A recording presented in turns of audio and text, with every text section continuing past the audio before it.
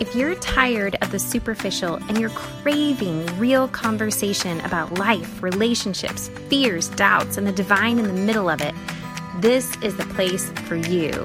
My name is Anna Dimmel, and I'm a blogger, writer, and former pastor. And it's my passion to build bridges, not walls, through honest, real conversation and connection. And I want that for you. This is the show that will help you do that and give you not only inspiration and connection, but will help you leave the superficial for good and form the real connections you're craving. Your story matters, and I'm so glad you're here. Welcome.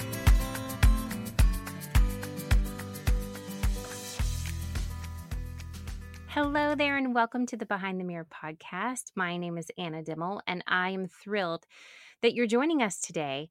Today, I am digging into this topic of being real, being authentic, being vulnerable. It's what we all crave. And yet, when you live in a world filled with fakeness and social media and a bunch of people pretending to be something they're not, it can be really challenging to step into your real, authentic self. So in this episode, I'm going to walk you through what that journey was like for me and some of the steps I took to climb out of my shell of hiding and step into the real space. I'm going to talk about what effects that had on my relationships, but also how I took comfort and courage from the model of Jesus himself, who did this so well. So it's a great topic. It's one that's near and dear to my heart, and I'm excited to share that with you. But before I dig into the episode, I have to tell you that this week has been such a gift connecting with you guys. Those of you who are inside the Facebook group, I just adore every single one of you, and the conversations that come out of there and the support for each other that comes out of there is just a gift. So if you are not inside this group yet, let me extend an invitation to you because I would love to get to know you inside that group as well. You can opt in on my website, justajesusfollower.com/podcast/podcast group. Now, I have also received wonderful support from the patrons and who join and support this podcast monthly. And we have a new Patreon this month, and his name is Roy Batterham. I hope I said that correctly. I'm always so worried about saying last names, but Roy has opted to support this podcast monthly, and that is just such a gift. So Roy, thank you. If you are interested in ways that you can support this podcast, go to my website, justajesusfollower.com, and click on the button for Patreon. There are multiple levels and different ways you can support this show. And if you're benefiting from this content, I would encourage you to check that out. Another way you can support this show is by rating and reviewing the show on iTunes. I love those reviews. They encourage me, and outside of that, they also help other people find this podcast. So that is another awesome way you can support this show. And I am super thankful for all of you, for all of your support for this show, for all of your feedback on this show, and for all of the ways that you guys encourage each other and encourage those around you because of the content that happens here. So thank you all so very much. I am really excited to dig into this topic. So here we go.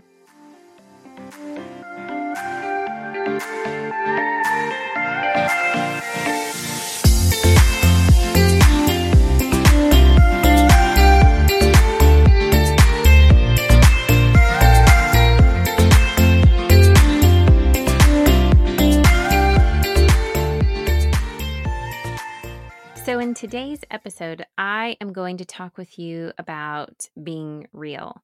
And this is something that has come up a lot throughout my life, and it's come up a lot in the Facebook group and in emails that I hear from you guys and in response to my blogs and my posts and all those things. I hear this comment a lot of, "Oh my gosh, you're so real. How are you able to be so transparent and authentic and real?" And this is like a foreign concept to so many people. And I want to look at that because it is a foreign concept to a lot of us, including myself. And so I want to share a little bit of my journey in being real and being completely not real, because I feel like I have stepped in both places. When you grow up in church and when you grow up in places where faith is your primary focus and everything is built on your love and your passion and your desire to serve and please God, there's not much room, at least from where I stood. I didn't see much room to be anything other than perfect. And the reason is because if you are not perfect, you are not welcome.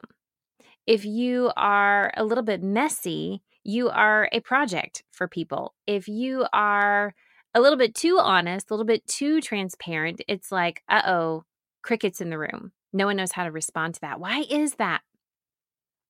I think for a long time, church history, as far as I can tell, it is deeply rooted in this idea of holiness. And when you think of the idea of holy, a lot of us think of God, right? We think of all things pure, of all things good, what is holy, what is right. And holiness, somewhere along the line, became this idea of outward behavior, to where if your outward behavior matched a certain idea or a certain standard, that is what made you holy. And you see this all the way back in the time of the Pharisees. If we're going to go back to biblical records and biblical history, there was this religious group of people that Jesus clashed with often, and they were the Pharisees, but they were also, as far as their culture and their community was concerned, they were holy, which was why Jesus's opposition of them was so unwelcomed, because Jesus was parading around as a teacher of God's law, a religious voice, and he's telling the religious leaders that they themselves need to take a hard look in the mirror before they start calling themselves as holy. So this idea of outward behavior and outward expressed holiness has gone on the whole time. And so this Pharisee group, they had practices of very, very diligent behavior, of very scheduled religious, quote unquote, traditional behaviors. And if you did all of those behaviors and you did them well and you did them outwardly so that people could see, you were marked as a holy person. And so much praise and much honor and much recognition was given to those who behaved in holy ways. Now, the cool thing about Jesus was that when he showed up, he wasn't really interested in behaviors at all. He was interested in motives. He was interested in the intricacies of a person's heart, of their soul. And oftentimes, our behaviors don't match our inner self. A lot of us want them to, and I think a lot of us try really hard to match those two things up, and I think many of us get frustrated because we feel that tension resting in between those two things, especially when we are in a group of people where we are trying to appear holy. And this does get complicated because we believe that we are holy beings, right? Like we believe that the divine himself is with us and in us and moving through us. We believe that that inner, still, quiet, small voice in us is a holy voice. We believe that we were made in the image of a holy, good God.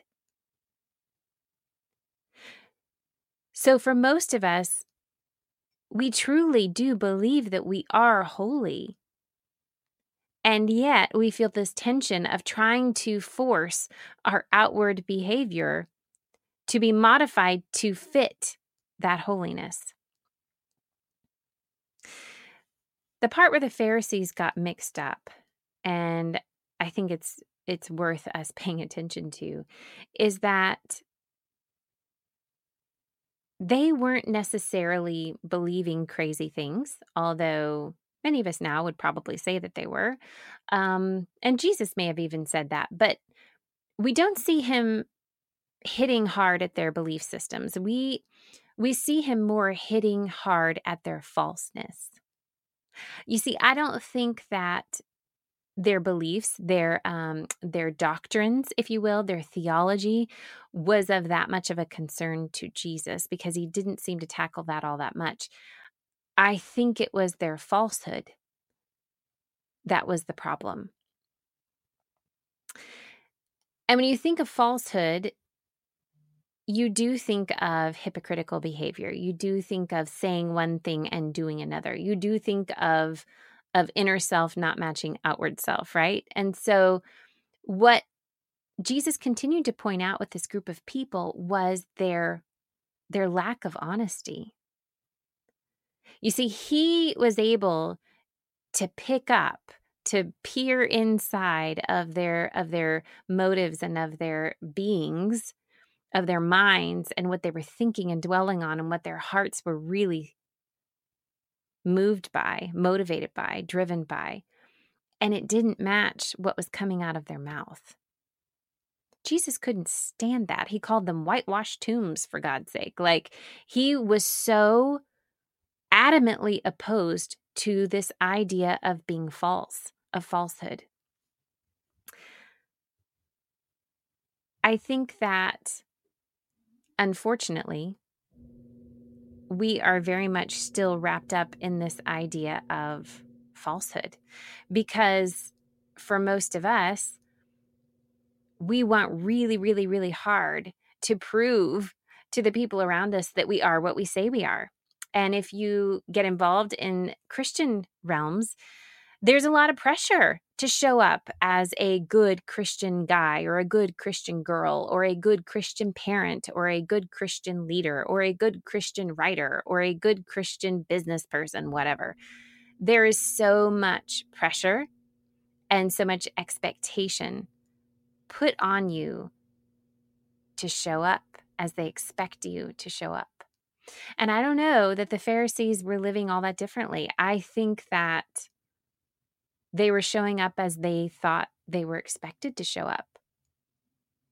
Daring to say something against their tradition, daring to utter thoughts that would oppose what had always been done, daring to include, daring to oppose, daring to challenge, daring to mix it up at all. No matter what their heart felt, or no matter how their mind was beginning to drift away from what they'd always known, they had expectations. And by God, they were going to show up exactly as they were expected to. Nowadays, I think it may look a bit differently, but I think that rhythm is very much the same.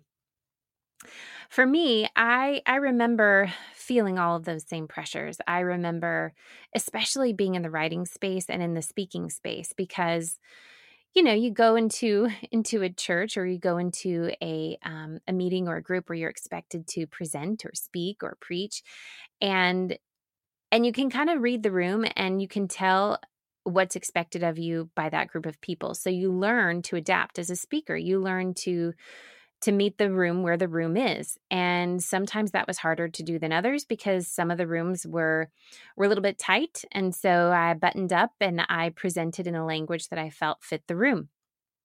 Other places, it's like you could let your hair down and breathe because you knew, I can let loose a little bit here. I can breathe. And in the writing space, it's tricky because when you're labeled as a Christian blogger or a Christian writer, there's a hard line there of expectations that you are expected to follow. But even outside of that, I would say even just being a mom, a friend, a spouse, you were expected to say and do things a certain way. And it's not that they were overtly pushed on you, although sometimes people do that. There's just subtle little things that that ooh, this comment wouldn't be welcome here. I remember having a journal, and which is nothing new. I've had journals all the way through, but I would vent and scream and cry all of my real feelings onto paper, but not onto people. And I did it onto paper because I knew the paper wouldn't judge me. I did it onto that paper because I knew I could tear it up and throw it away or burn it or get rid of it. And no one would know that Anna drops F-bombs. No one would know that Anna really felt that way in her marriage. No one would know that Anna was struggling so much as a mom. No one would have to know any of that, because God forbid, if I exposed any of that, the room would be quiet, or so I thought. And so I had paper that knew me better than people knew me. And when you live like that, it's relieving. I will say it's very therapeutic. In fact, my therapist pushes me constantly to get back into my journal because I stopped writing in my journal for a while. And she pushes me to go back there because it is cleansing. It is healing. It is it's very eye-opening to see your gut and what you really think and what you really are and what really makes you up as a human, looking back at you in black and white words. I had a lot of eye-opening moments in those years of journaling like that. So that was healing for sure. But outside of that journal, no one really knew me. And living like that is so lonely. And I think for a lot of us, we do this and we do it so well that we really think it's normal and there's nothing wrong with it. And so we live these lives showing up as we are expected to. We live these lives where we continue to do our very best to please those around us and honor those around us and respect those around us and blah, blah, blah, blah, blah, blah, blah, that we just, write ourselves right on out of the picture. It's just this image. And that's hard. It's hard and it's tiring. And yet so many of us do this like all the time. And truthfully, I think when you're in this rhythm, you really do believe that you're the only one that's thinking the things you're thinking. And you're really the only one who is having these like breakdowns in private. And the only one like swearing up a storm inside your head while you're smiling and nodding at that person that you're supposed to be nice to. Like, we think we're the only ones doing this sort of thing and that everybody else in our little sphere has it all together. But one thing I've learned over the last few years, the more open I have been and the more brave I've been in pulling back the veil a little bit and being pretty raw at times and pretty transparent in my work, is that there are so many people that are doing the exact same thing. There are so many people that are thinking all the thoughts I've thought all along and all of the frustrations I've had all along and all of these crazy, weird, isolating moments all along. But they were pretending too. And so nobody knew. And that's the thing, is that the world is made up of human beings feeling human things with all the emotions and all the heartache and all the sorrow and all the frustrations and irritations and all of that stuff that makes you human. The world is filled with people just like you and just like me.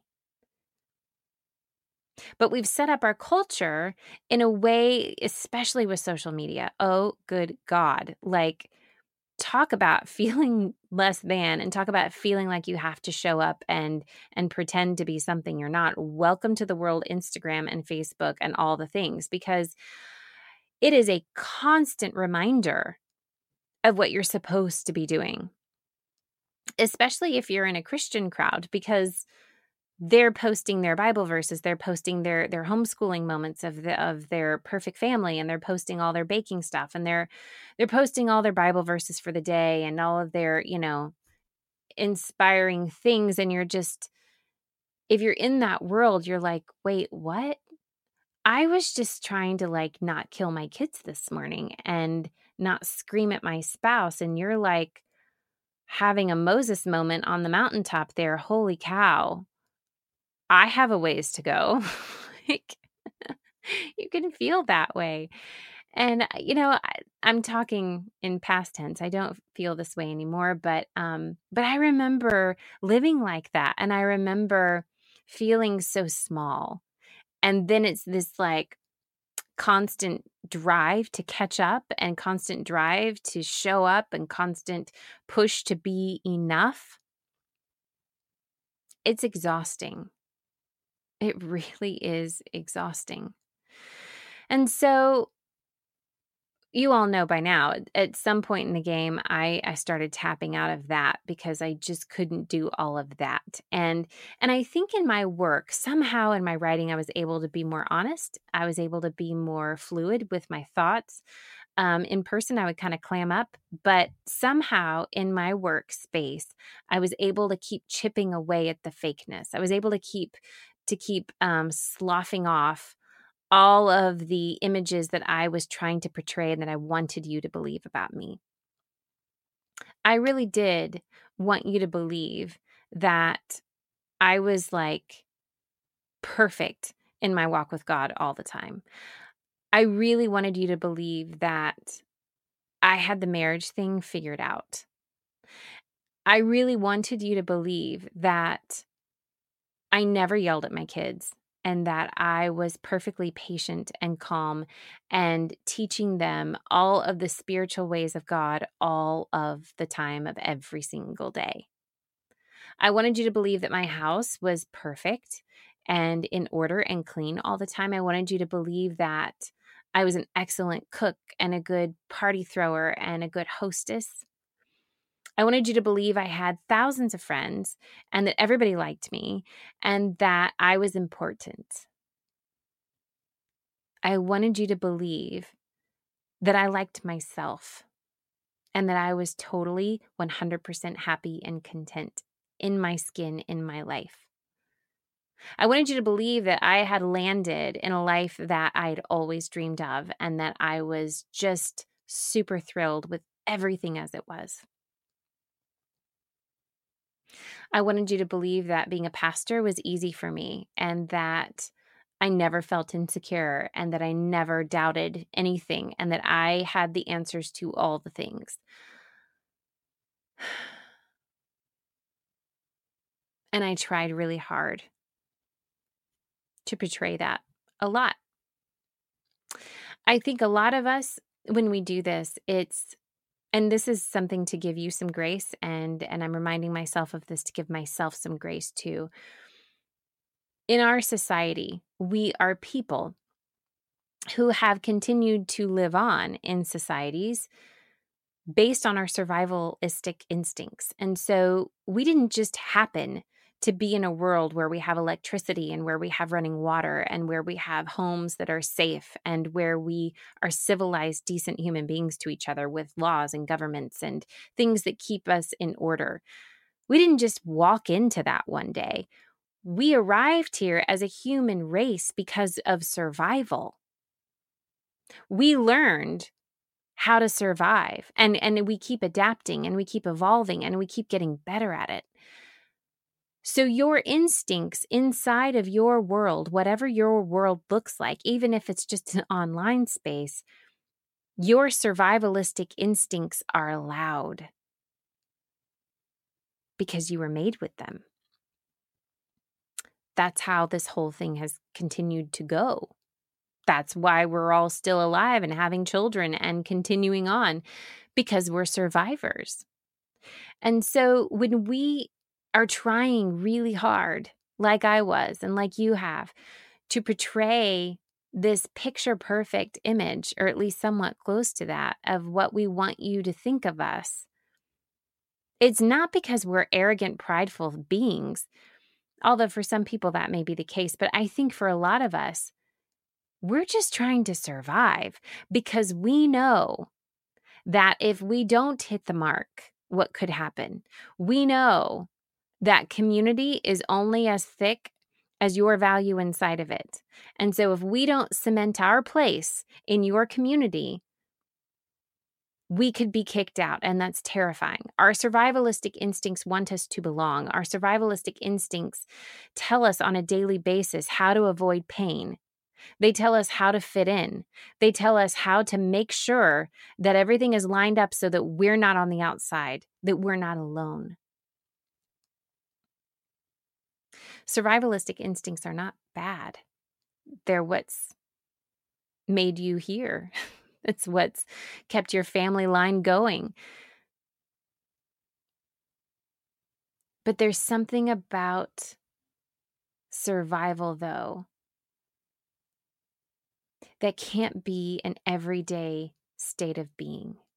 And when you find yourself constantly on the daily trying to survive, adrenaline is involved, stress hormones are involved, anxiety, worry, panic are involved, fear is involved, fight or flight kicks in. That's all out of survival, and survival is good. You need those things to kick in. If a wild bear was chasing you and your children, by God, you want adrenaline to kick in. You want anxiety and stress and fear and all those things to kick in to save you and your family, right? These are good things to have, but we're not built to carry these feelings and these drives on a daily, minute by minute basis. It's not good. And eventually, it takes a toll. I learned a couple years ago, and this was towards the end of my marriage, I learned, and I think I've hinted at this on the show, I developed chronic panic attacks, and I developed heavy anxiety, and I also developed eating issues like IBS stuff and food allergies and just a lot of things I'd never dealt with before that kind of all came crashing down on me within the same year.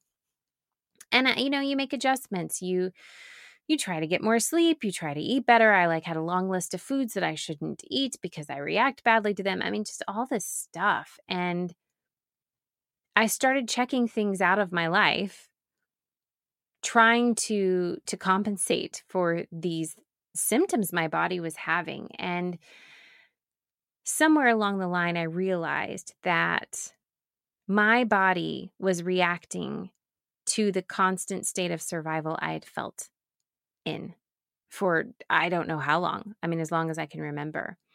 And our bodies can't survive under that weight of that kind of stress eternally. We just can't do it forever. And that was what awakened some really harsh reality checks for me, because if it were up to me, it would have been way easier to have kept my head buried in the sand, believing that my marriage is really okay. My parenting is really not as bad as I think it is. And when I say bad as I think it is, I mean, I was parenting from a level of stress due to the stress from my marriage, due to the constantly trying to portray something to the world all the time. My parenting took a toll because of that. I wanted to stay in denial with all of that. I didn't want to look at that. I didn't want to believe that my panic attacks were coming from my rhythm in my life. I never said no. I always showed up. I never really stood up for myself. I've had moments of standing up for myself. I'm kind of like a volcano in that way. I hold out for decades, and then all of a sudden, boom, Anna speaks her mind, right? But I didn't have a daily practice of loving myself well, being my own advocate. And part of advocating for yourself and part of loving yourself well is being known for who you really are. And when you're avoiding looking at who you really are because you don't think that that person is acceptable to the people around you, well, then you don't love yourself very well, because you don't want you to be you. You want you to be some other version of you, the version you put on your Facebook page, or the version you put on your Instagram post, or the version you show up and pretend to be at in your community. You can't love yourself well when you're trying to portray yourself as something you're not. And when I started piecing this together, now granted, I had already started peeling back those layers. It was a slow process for me. I was already kind of like a fourth of the way there, but I didn't want to go any further because I felt like I had just like pushed my boundaries about as far as the people in my life would let me. I thought, okay, they can handle this part of me, but good Lord, no. Like if I start dropping these words in front of these people or saying my opinions on these politics, or I really start opening up about my thoughts on this passage in scripture or this group of people, or some of my own stories in my own closet that I don't want people to know. Like if I start really unzipping my soul and exposing all that goes on inside the headspace of Anna, yeah, no, that will get me booted out real fast. And so I felt like I'd like exposed enough of myself to be somewhat authentic and somewhat real, but just not get me isolated, not get me on the outside. I liked that place because it did feel real and it did feel genuine because it was. I was really starting to learn authenticity and really starting to learn how to be vulnerable and how to be more authentic in what I said and did. And I felt that my relationships really were benefiting from that, truthfully. But it's almost like it almost made the torment worse, if that makes sense, because once you crack open the door and you start letting it out, start letting more of your real self out, you kind of start to like that person. And then you really want to let that person be known and loved. I wanted to be loved for my crazy ass thoughts. I wanted to be loved for some of my opinionated beliefs. I wanted to be loved for my language at times. I wanted to be loved for who I really was.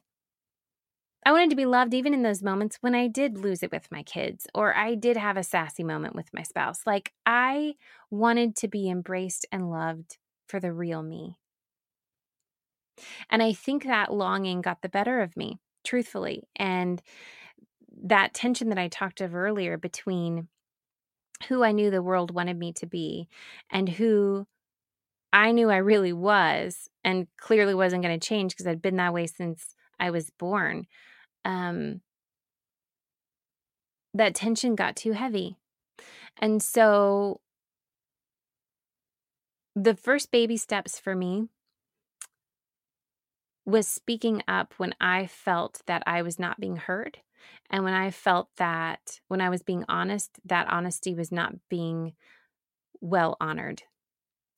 And that took flight in many different ways. It took flight in friendship. It took flight in the relationship with my immediate family. It took flight in my church community, and it took flight in my work, and it took flight in my marriage and in my parenting. And there were some losses in all of those categories, except my parenting, ironically. I think I just now realized that. Truthfully, my parenting has gotten really, really easy. And that's something I never thought I'd say. When you have 4 kids, you don't ever think that you'd say that. And I don't want to jinx it, but truthfully, I think I'm less high strung because I'm more real and more honest, and kids are like natural BS detectors. And so I don't know, maybe they were seeing through me before and now they're not. I don't know. But my kids have responded really well. And a lot of my life did change. And it was hard. But here's the thing. You're not designed to live alone. You're not designed to live in isolation. You are designed to be fully known and fully loved and fully accepted and fully embraced, no matter what. That's how you're made. And this is how I know this because, well, first of all, it's like in us, like it's packed in our DNA. But secondly, when Jesus walked this green earth with us human beings, he kind of didn't want to be around all the fake people. And when I say fake, I just mean they were false. The Pharisees were simply people pretending to be something that wasn't matching their insides. And Jesus did not like that, adamantly did not like that.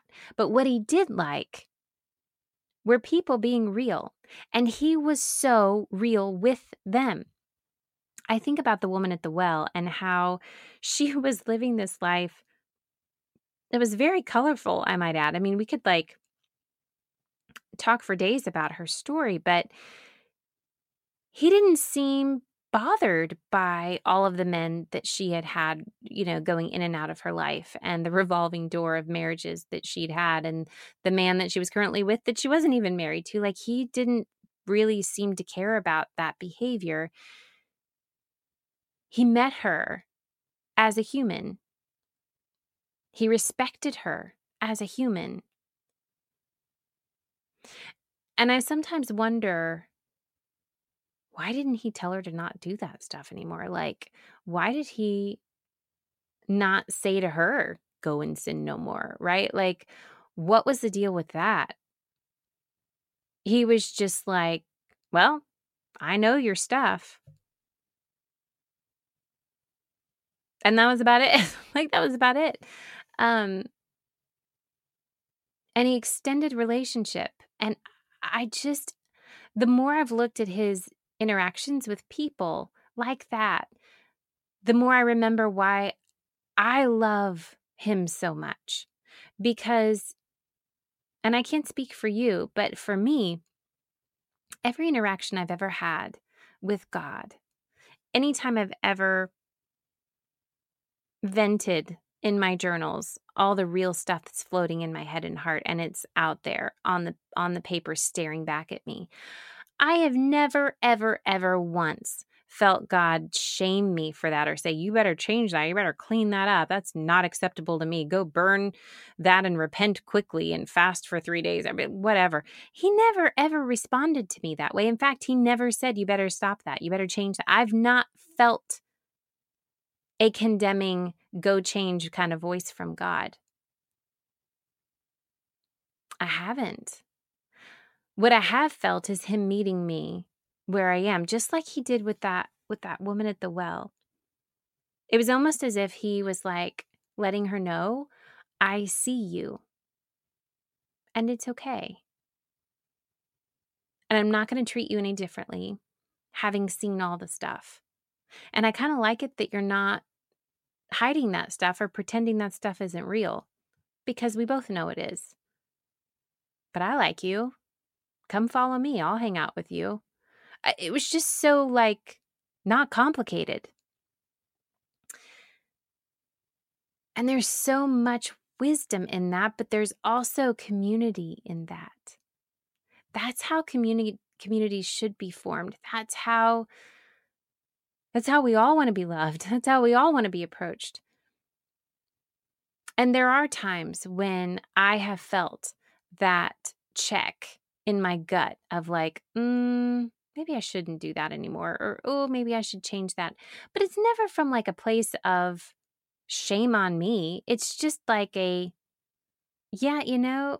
I think I'd like myself better if I didn't participate in that, or if I didn't dwell on that as much, or I didn't do this or whatever.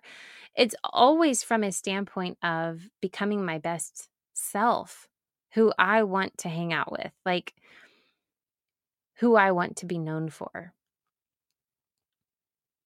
And so when I see how Jesus modeled this idea of being real, it frees me. It frees me to say, I'm not crazy for trying something new here and letting the mask down a wee bit and saying, yeah, well, this is me and I like me for me and I'm not perfect, but that doesn't disqualify me from community, and that doesn't disqualify me from being loved and known. And equally, it doesn't disqualify other people in my life from me loving them, from me knowing them, from me seeing them. I'm not the behavior police. None of us were meant to be behavior police. Now, I suppose when you're raising kids, we all kind of feel like behavior police with that, but that's different. As grown-ups, we are not made to just shame each other. And I don't even mean like word shaming. I mean even behaviorally shaming. We're not meant to do that to each other. And it's no wonder that no one is real in communities, because that's all that happens.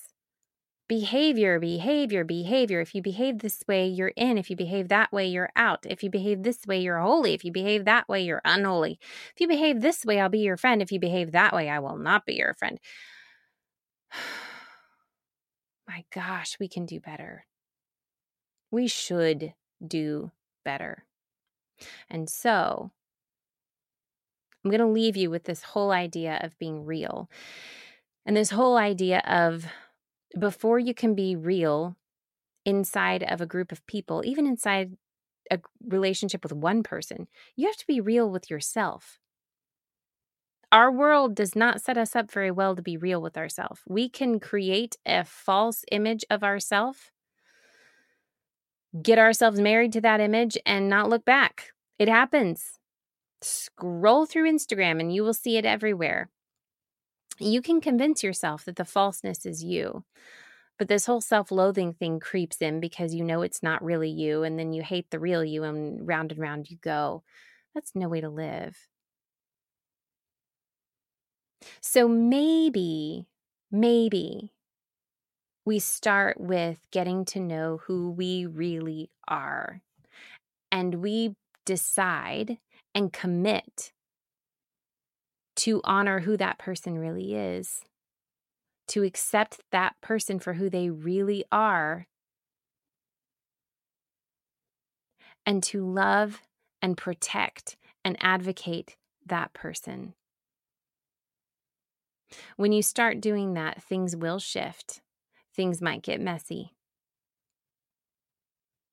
Some of the people in my life were not real happy when I started being vocal about things they were doing that was hurtful, or about some of the behaviors that were happening that didn't make me feel good. And I just, would have normally brushed aside and not said anything. I started speaking up for how I knew I needed to be treated and I needed to be loved. People didn't like that.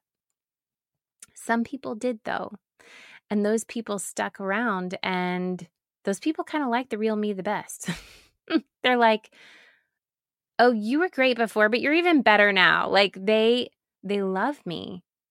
And it frees them to be themselves. It frees them to take off their masks, and it frees them to word vomit when they need to word vomit with no judgment from me.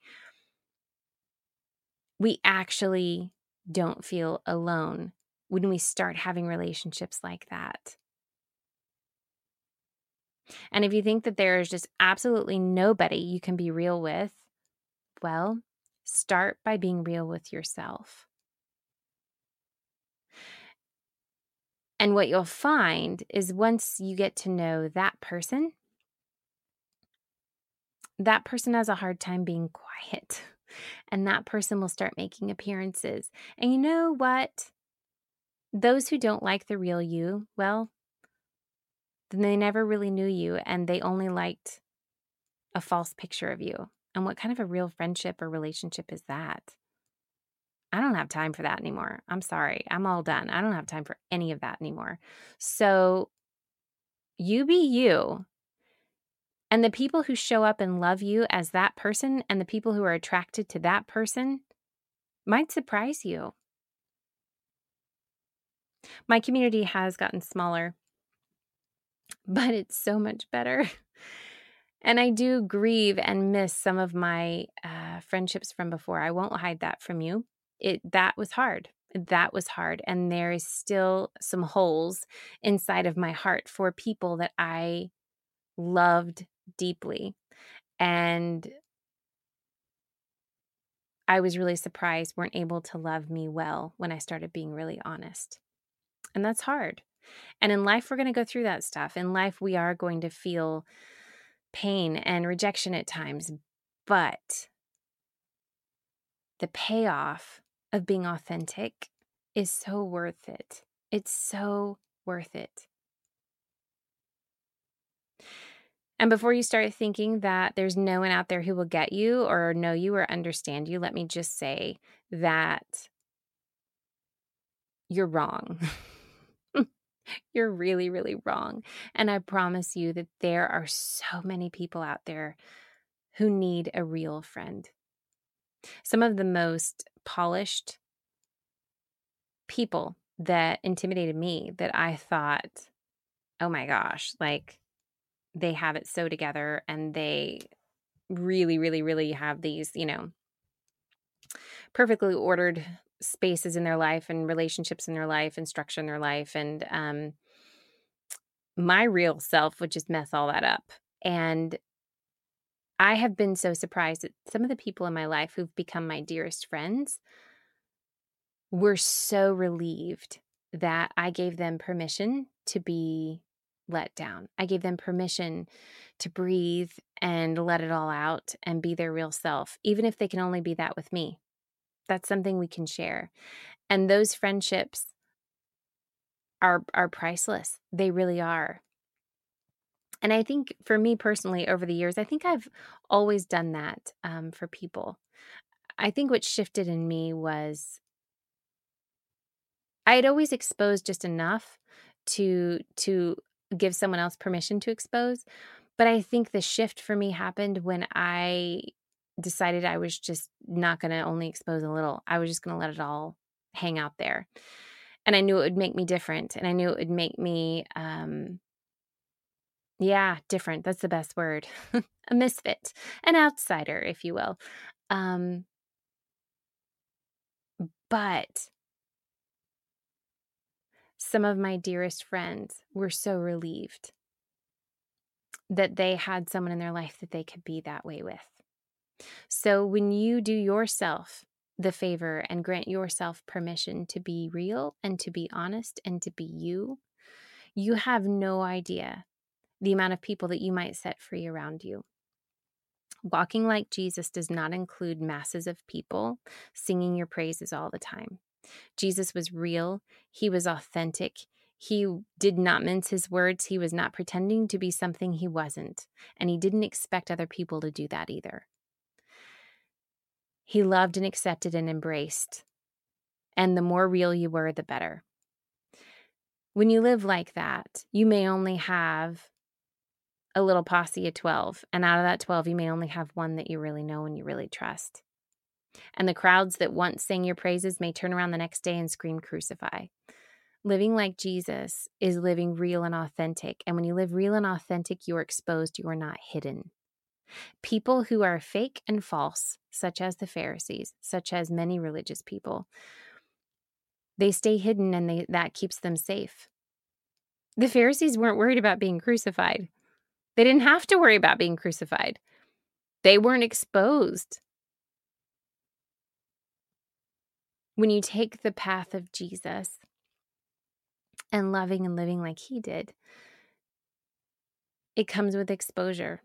And that exposure brings some people really close, and then it pisses a lot of people off. But either way, when you look at Jesus versus the Pharisees, who had richer friends, who had richer relationships, who had a more fulfilled life, right? Like, I choose community. I choose realness. I choose that picture over the fake one any day of the week. So, landing the plane, you are perfectly made exactly as you are. You don't need to change for people to love you. You don't need to pretend for people to accept you. You are worthy as you are. I hope this encourages you to take a step towards coming out of the falsehood and into the realness, and know that when you take that step, I am cheering you 1,000 times. And there's a whole lot of people out there who can't wait to see you in that space too. Grace and peace.